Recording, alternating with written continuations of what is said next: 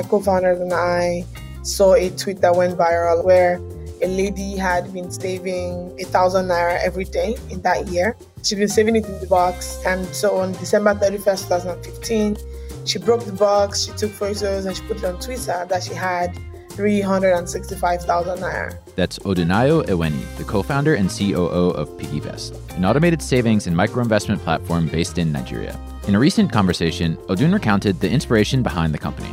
The conversation, a lot of it on the internet, was around people also wanting to get their own wooden boxes so they could save like that. And we thought that that was at odds with the reality in Nigeria, where the average person has 2 bank accounts. So why were people not considering saving in their bank accounts? People were actually going to get physical boxes. So we started to think around how can we exploit this. And so we came up with the idea for creating an actual digital piggy bank. That's how PiggyVest started. So back in 2016, PiggyVest launched as a recurring savings platform. It was called Piggy Bank at the time, where users could save as little as 100 naira per day, an affordable and accessible option for Nigerians who otherwise were not using the formal banking sector to save. And as we continue our series of episodes exploring the startups and entrepreneurs digitizing informal and analog industries, it's clear who or what is PiggyVest's offline competitor. Their competitor is the wooden box and the physical piggy bank. So in this episode, we'll explore PiggyVest's endeavor to change the savings behavior of the average Nigerian, the growth strategies the company employed to build trust and loyalty amongst its users, their plans for expansion, both in terms of product and geography, and much more. Before we start, we'd like to thank MFS Africa for their sponsorship of the entirety of this conversational series. MFS Africa is building the digital infrastructure to make mobile payments interoperable across the continent. Their API hub connects over 200 million mobile wallets in almost 30 African countries. Later in this episode, Odun talks about the digital infrastructure that enabled PiggyVest to build their product. It's part of a larger open banking trend we're seeing in the ecosystem, where third-party startups are providing open access to consumer banking, transaction, and other financial data from banks and other data sources through the use of APIs. This data and infrastructure can then enable an innumerable amount of products and features to be built on top, both in financial services and other sectors. It's something I talked to Abdul Hassan about. Abdul is the co-founder and CEO of Mono, one such infrastructure API startup.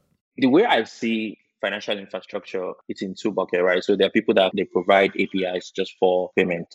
And then there's the data part. So what we've done is we've connected to about 20 financial institutions in Nigeria where we can retrieve financial data from. So there's a bank statement, transactions, real-time balance, income, credit and debit, right? So those financial data can then be used by businesses to maybe perform credit score, or maybe you want to build a new experience in your application, in your web app, so you can use those financial data.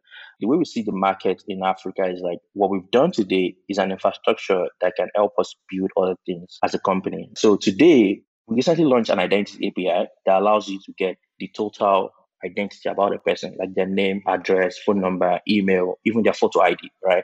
Now, if you look at it, those information can then be used for something like one-click sign-up. So whereby you can just click on a button and then the business will have access to your information. You don't need to enter the information manually again. So that makes the market becomes bigger because then you can then target e-commerce, for example. Later in the show, we'll hear a bit more from Abdul about the use cases for and implications of open banking infrastructure on the continent. One last thing before we start. In addition to the podcast, we've been publishing an increasing amount of written content, including long-form essays and bite-sized insights shared via our newsletter, The Flip Notes. Visit theflip.africa/newsletter to subscribe. All right, here's PiggyVest's Odunayo Eweniyi. You're listening to The Flip, the podcast exploring more contextually relevant stories from entrepreneurs around Africa. So where I'm very interested in starting the conversation and to go a little bit more in depth on in particular is you and your co-founders, I know, are sort of entrepreneurs with a tech background. You don't have a wealth management or finance background. And it's interesting because in this space, there was the banks who weren't doing this. I know that there's other fintechs in Nigeria, and certainly some of the founders come from a finance background versus, a technology or a product background. And so I'm curious to hear your thoughts on what is it about you and the team and how you built this company that you think makes it successful? And is it in fact the fact that you're not finance people and you're product people and tech people that is what is sort of PiggyVest's core competency here? I think that there's a very healthy mix of several things in there. And I think that us not being finance people actually does play a role in being able to abstract from what should be and then think about what we want to do and what we think should be. Because the background of an engineer is to find a solution. We would look for a solution and then after the fact, look for the regulation to fit around it. Right. So we were not, I suppose, bogged down by, oh, this isn't how it's supposed to be, because these are the rules that said it shouldn't be that way. That being said, before we had PiggyVest's in 2016, between 2013 and 2016, my co-founders and I actually spent a lot of time building companies and had a lot of them failing. So we'd been working on B2C companies for 3 years and continue to do so even after we started PiggyVest's in 2016. The full focus on PiggyVest's actually came like in 2017 when we realized there was something here. So a lot of what we were doing was building for consumers and speaking to consumers and hearing them and trying to understand what they wanted to see in their financial partner, now what they wanted to see in their employment partner. So we'd had quite a bit of practice, I think, with like talking to people and figuring out how like a lot of these services should fit into their lives before starting PiggyVest. And also the execution from us was a bit different. We focused on bringing money back to the basics for people. And I have a background in computer engineering. My two co-founders have backgrounds in mechanical engineering and computer science, respectively. And so it was a matter of what is the best solution, the most basic solution for this. And, at the time, we didn't quite realize how highly regulated the sector was. So we just kind of built first and then, the rules followed. Yeah. And so a lot of your core competency, and I'd love for you to talk from a product perspective, but my understanding is a lot of your core competency is, designing a product that engenders trust and being really great at customer acquisition and community and all of these things that I think banks are also, and other fintechs, but banks certainly are very bad at, right? And to some extent, like the financial product and the yields, like it's kind of commoditized. Is that a fair to say? And that's what your differentiator is that you're just distributing the same product everyone else is, but in a much better way.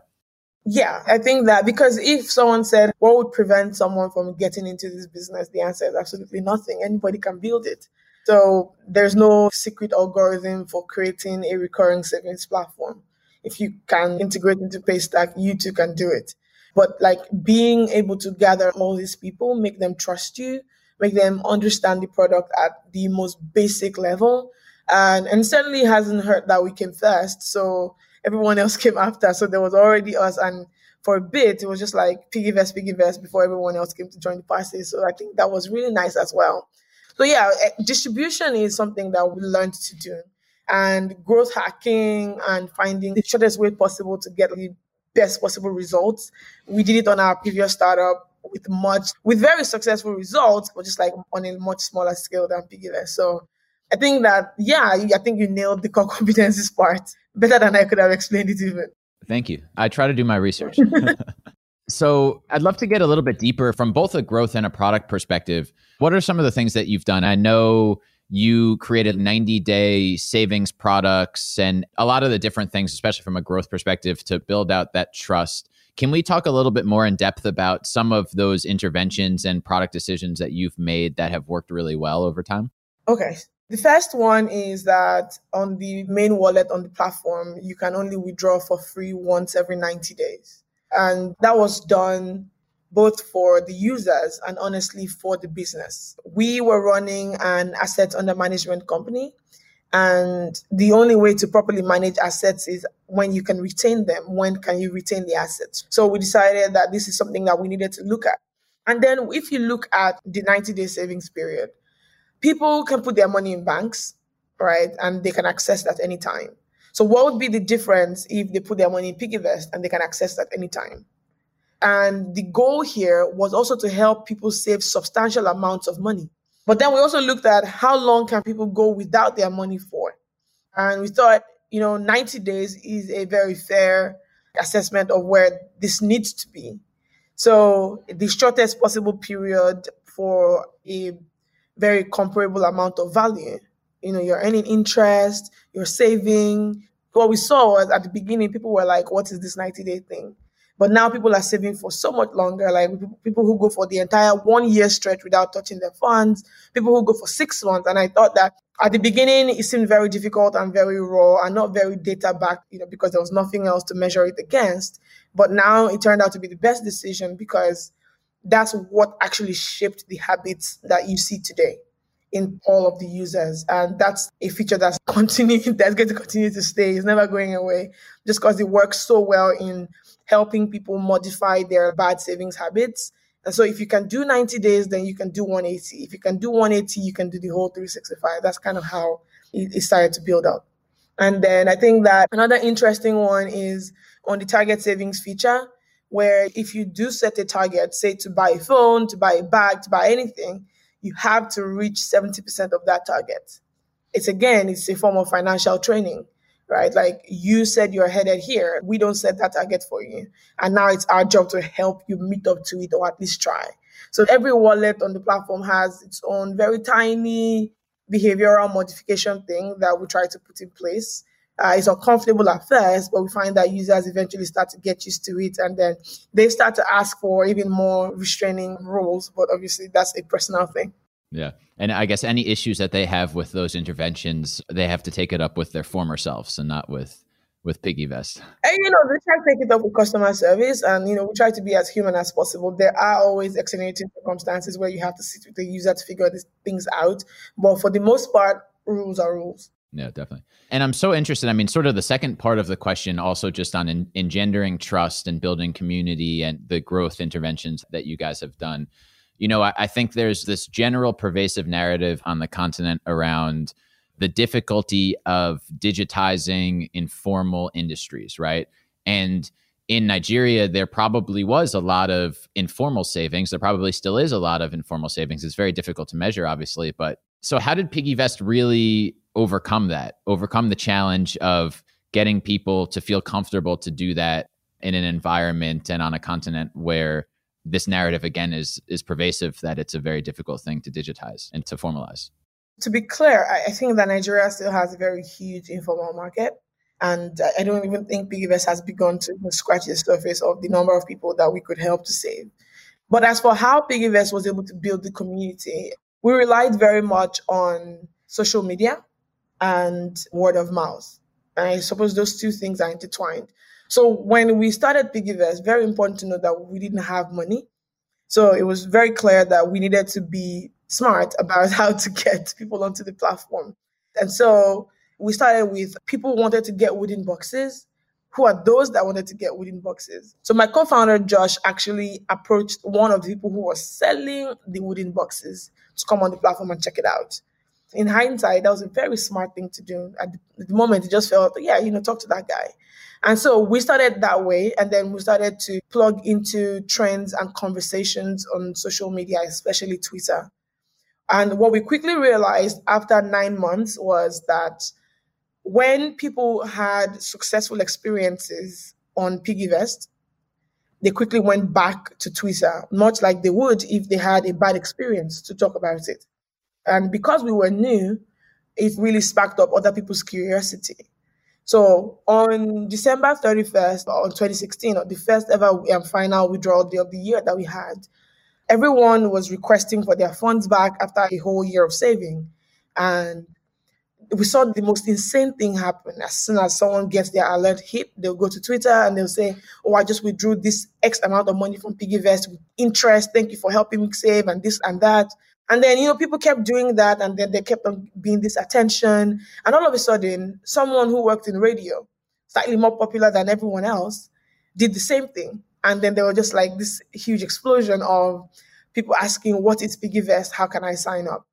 And for us, people who were building a product without a lot of resources, it just became clear that the best way to market this thing is for people to hear about it from other people that they trust, right? We don't have to spend as much money on traditional marketing and all of these things if we can just keep maintaining good experiences for people, because people will talk. And, we ended 2016 with, I think, 460 something users. And then we ended 2017 with, I think, about 50 something thousand users. And then in 2018, it was 130 something thousand. In 2019, it was 700 and something thousand. And now we're going to end this year with close to 2 million. Because the experience is what we decide to focus on. People will speak, just give them a good experience. So close to 2 million. That's great. And just in Nigeria alone, to be clear, right? You're just in Nigeria. Just in Nigeria alone for now. We're really closely looking at other markets, but Nigeria is really huge. And I think that there's still a lot of value here, although we will very, very soon be looking at other markets and seeing how we can do the same thing there. Yeah. Well, I was going to ask you about expansion. We should just go to that topic right now.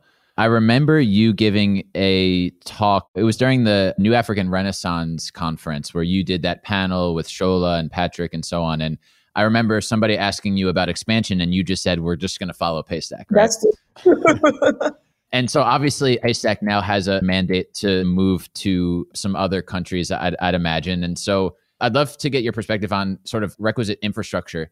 You know, is it truly that you're just going to go into whatever markets Paystack goes into because they're opening them up, or are there other considerations around geographic expansion in particular? I think that for us, one of the most enabling factors for launching in Nigeria was that Paystack had launched a month before, right? And that meant that the dream of recurring transactions on a person's card was real, and that meant that we could build our own product. So I think that that infrastructure is still very key to whatever PiggyVest can do in any other country.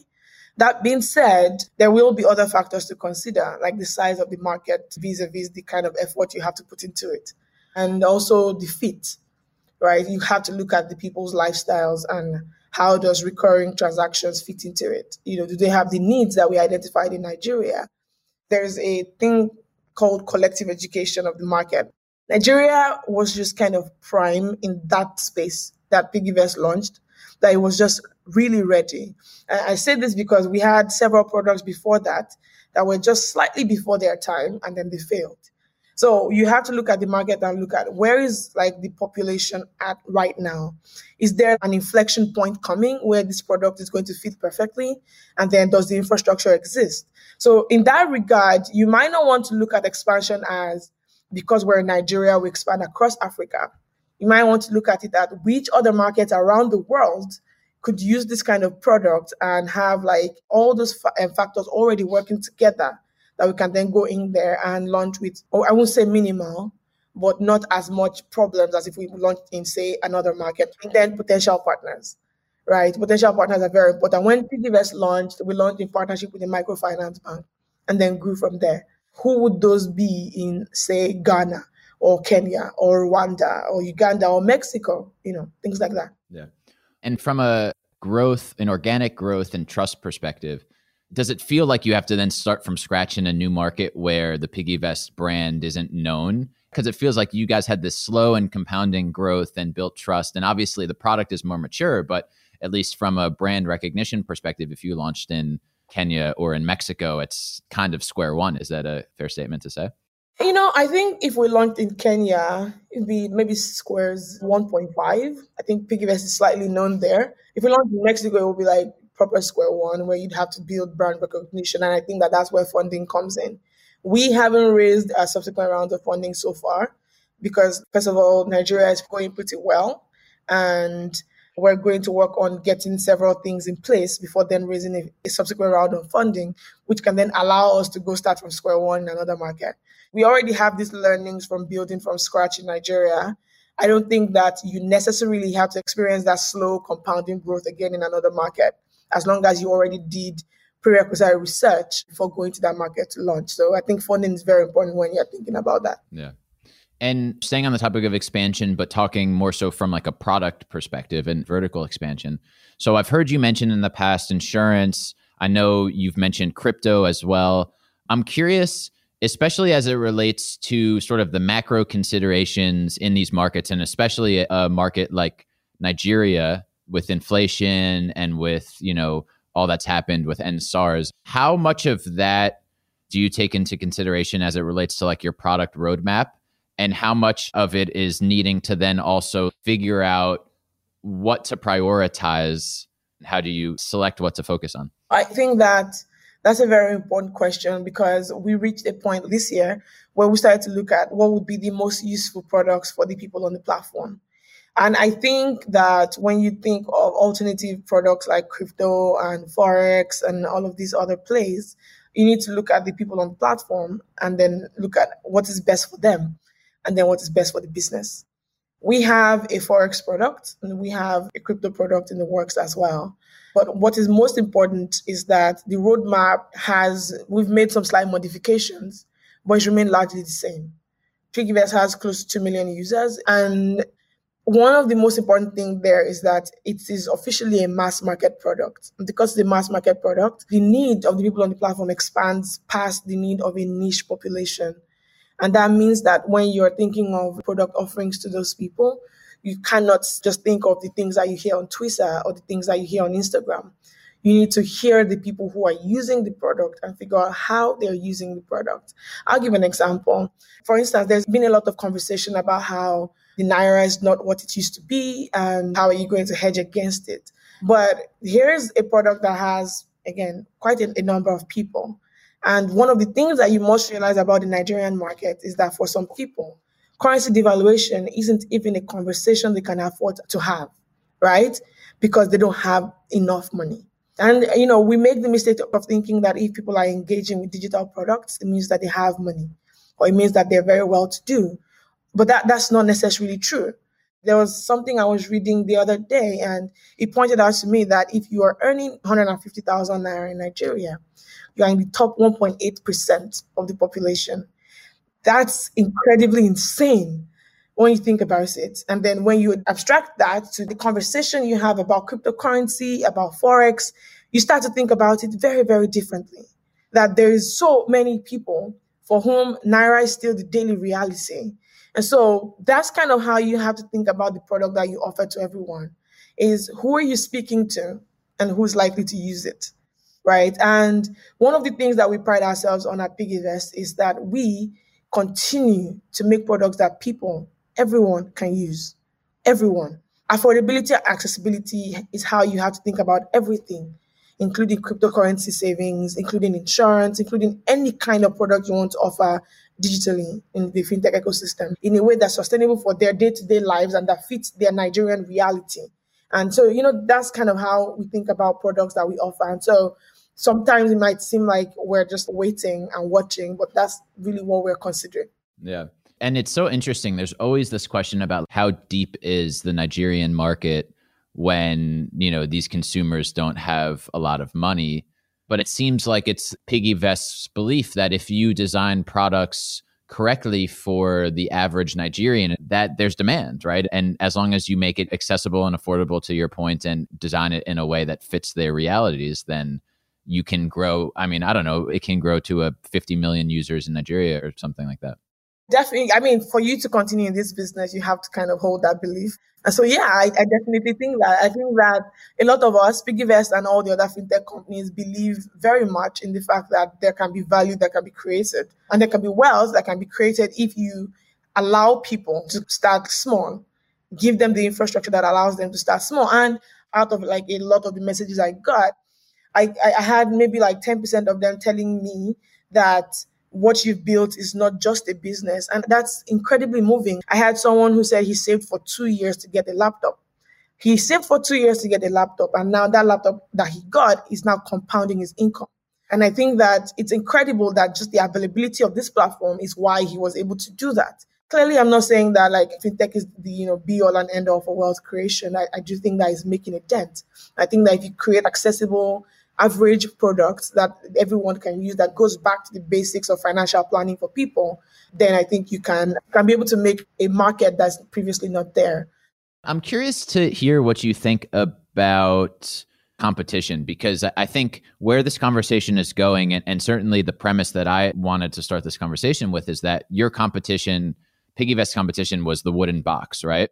But as you start to talk about insurance and as you start to talk about crypto and Forex and remittances, like there's a very interesting thing that's happening in Nigeria, which is like every fintech seems to all of a sudden become the same thing. You know what I mean? Like everyone's has some sort of mobile wallet, is doing remittances, is adding crypto. And I wonder if you have a perspective as a builder on, as you look at expanding your products, do you say, we don't care what anyone else is doing because we have more users than them? Or Is that not even a consideration because the opportunity set is so wide because, again, your competition is non-consumption? Well, I mean, I definitely care. I don't know why people say they don't care about competition. You have to care.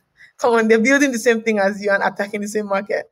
Anyway, so I think that there was something I was talking about on Twitter the other day is that's what fintech is, right? Fintech is going to come, look at financial services, break it down, completely unbundle it, hopefully make it better, and then start to rebundle. Everyone started, it's like, I'm a savings company, I'm a loans company, and all of a sudden you just can't see the difference between everybody again. I don't see a problem. I think that as you build, your users ask you for things. And you have to, based on your data, make those decisions whether you want to launch those products or not. So I think that's what's happening. It's a rebundling, but it's not new or different than what was expected. This is exactly what was going to happen. Maybe a bit earlier than I thought, but very interesting to watch. But certainly, the only person who wins here is the consumer, and they come first, right? Yeah. And Paystack. Paystack wins too. Oh, yeah, always. Paystack always wins. And Flutterwave, they all just they process all the payments. We all use the same people. So. And one day we're all going to be building, fund managers and banks. And we're going to all have started as apps. And I think that's very interesting. I think in maybe 2-3 years, you're going to see so much consolidation of these products. And it's going to be very, very, very interesting to watch. Do you think the ecosystem and those who are building in the ecosystem are open to that sort of consolidation? Is there going to be, like the X.com and PayPal style mergers that we saw in other markets? Because it's like everyone wants to have their own company, From a Nigerian perspective, I understand why everyone wants to have their own companies. But I also think that it really depends on who you speak to. The people I've spoken to have mostly been open to it in theory. I think the problem is usually in practice. How does it all work out? But I think that at some point, we will not have a choice. At some point, we need to come together to form stronger entities that can then stand the test of time. Of course, I could be wrong, but that's just how I see it. I think that because of the kind of volatility that the Nigerian economy experiences, you're going to need a lot of strength. And strength is usually when you come together and attempt at these things. I definitely believe more in collaboration. We always maintain that we don't think we can do everything.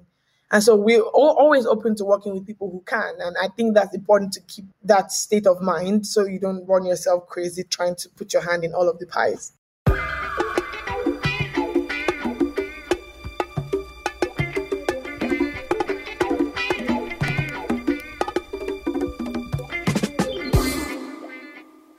Thanks as always to MFS Africa for their sponsorship of this episode. Earlier in the show, we heard from Abdul Hassan, the co-founder and CEO of Mono, on open banking and API infrastructure. In an environment with limited data on something like consumer spend, for example, we can see how open banking can create even more opportunities and insights for businesses on the continent. So I think one of the interesting things that could eventually come out from what we're doing is like an enterprise solution where you as a company, you can do competitive analysis. You want to understand, for example, let's use e-commerce. There's Konga and there's Jumia.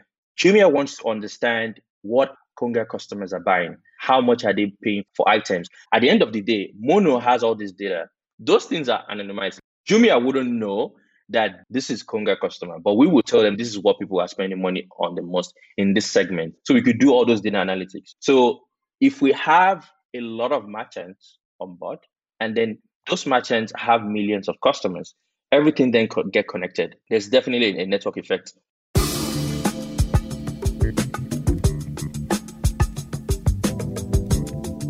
That's it for this week's episode of The Flip. Next week, we're back in Kenya to talk with a Y Combinator-backed startup building tools for informal retail on the continent. See you then.